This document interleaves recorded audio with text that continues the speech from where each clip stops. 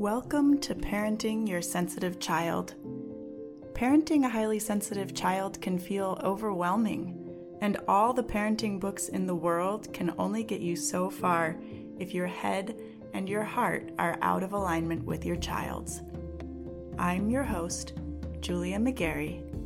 Let's create a new parenting paradigm.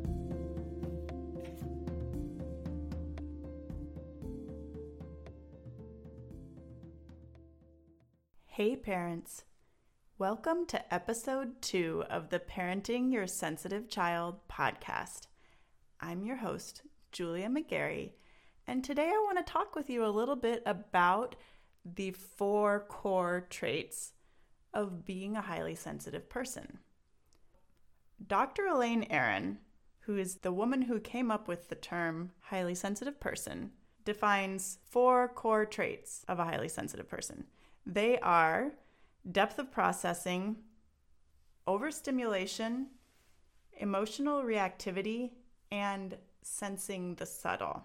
Now, I'm actually going to break up this discussion into 2 episodes, and we're going to dig into each one of these and look at what it means and the challenges it can create for you and your HSC. But today we're just going to talk about 2 of those traits.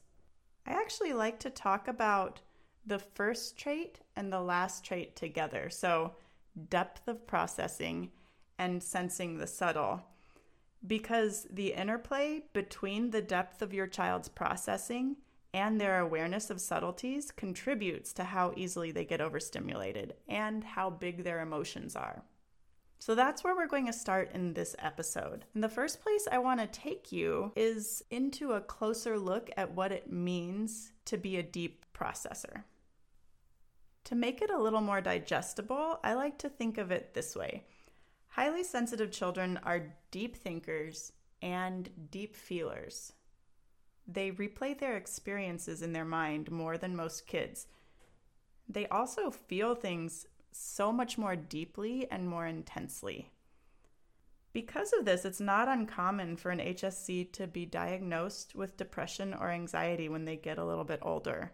Insomnia is also a challenge we HSPs face often, since the quiet space of our beds gives us a chance to really process and thoroughly think through everything that happened in our day.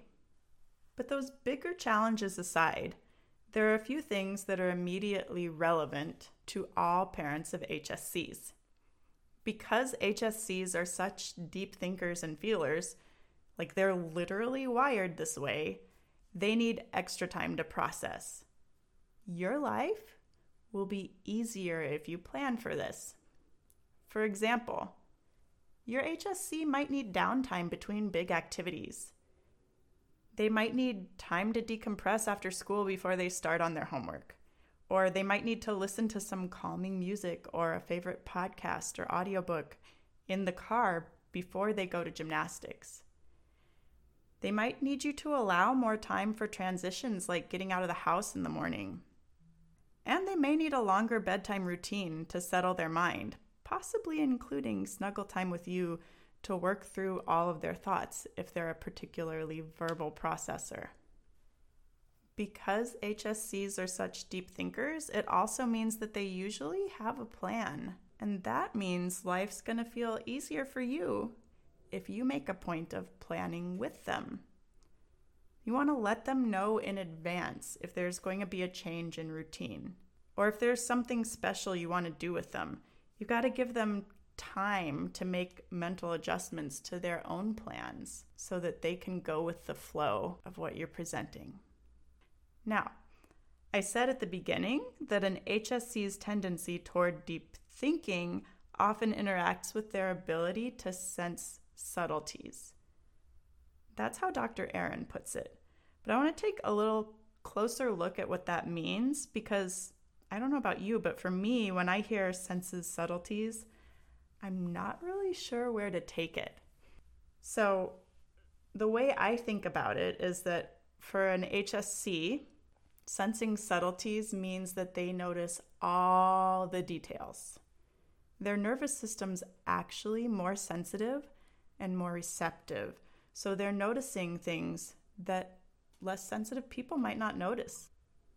This can include the quality of light in a room, your body language, subtle facial expressions, tone of voice, a person's energy or vibe, the temperature, and even the feeling of their clothing on their skin.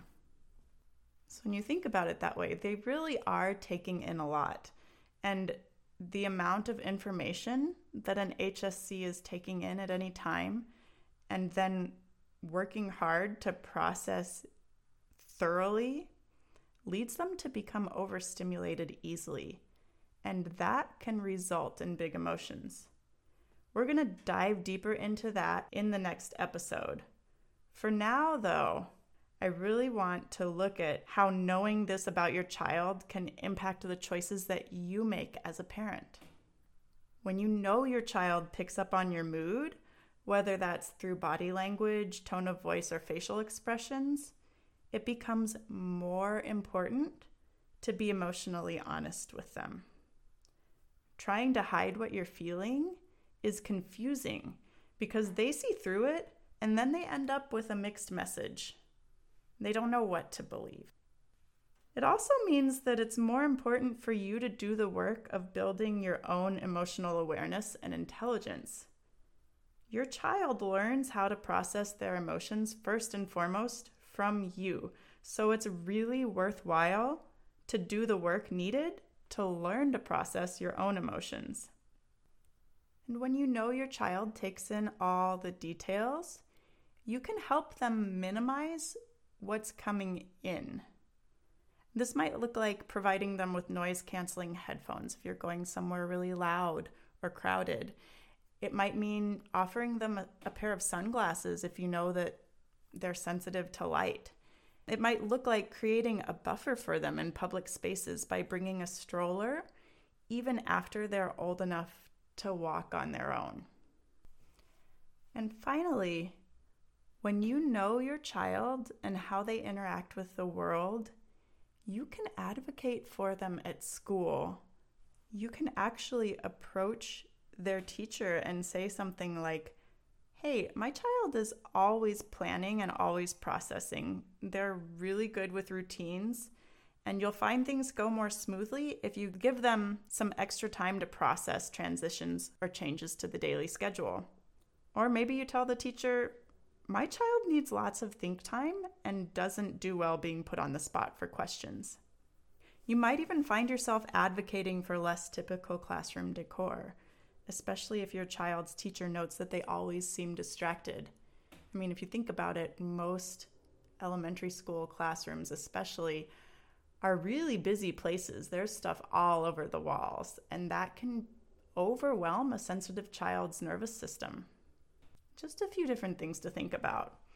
Having this foundational understanding of how your child processes the world really can change so much for you when it comes to how you're showing up with them and for them. And it's just the beginning. So if you recognize your child in these descriptions, you're definitely going to want to listen to the next episode because we're going to take a closer look at overstimulation and how to respond when they're in the thick of those big emotions. And if you're nodding along, but you're still feeling stuck or uncertain about how to best help your child, or you feel like your reactions to situations that arise are only adding fuel to the fire, you're not alone. This is exactly what I help my clients with. And if you're ready to push past that, to feel more certain in what you're doing and more calm when things do go off the rails, it's really easy to get started. Just go to my website, click on coaching, and get your free consultation set up, and we'll take it from there. Okay? I'll see you in the next episode. Listen, if you are enjoying this podcast, I'd appreciate it if you'd take a few minutes to leave a review. It'll help other parents find the podcast, and more importantly, it'll help more grown-ups see their kids' sensitivity as the strength it truly is.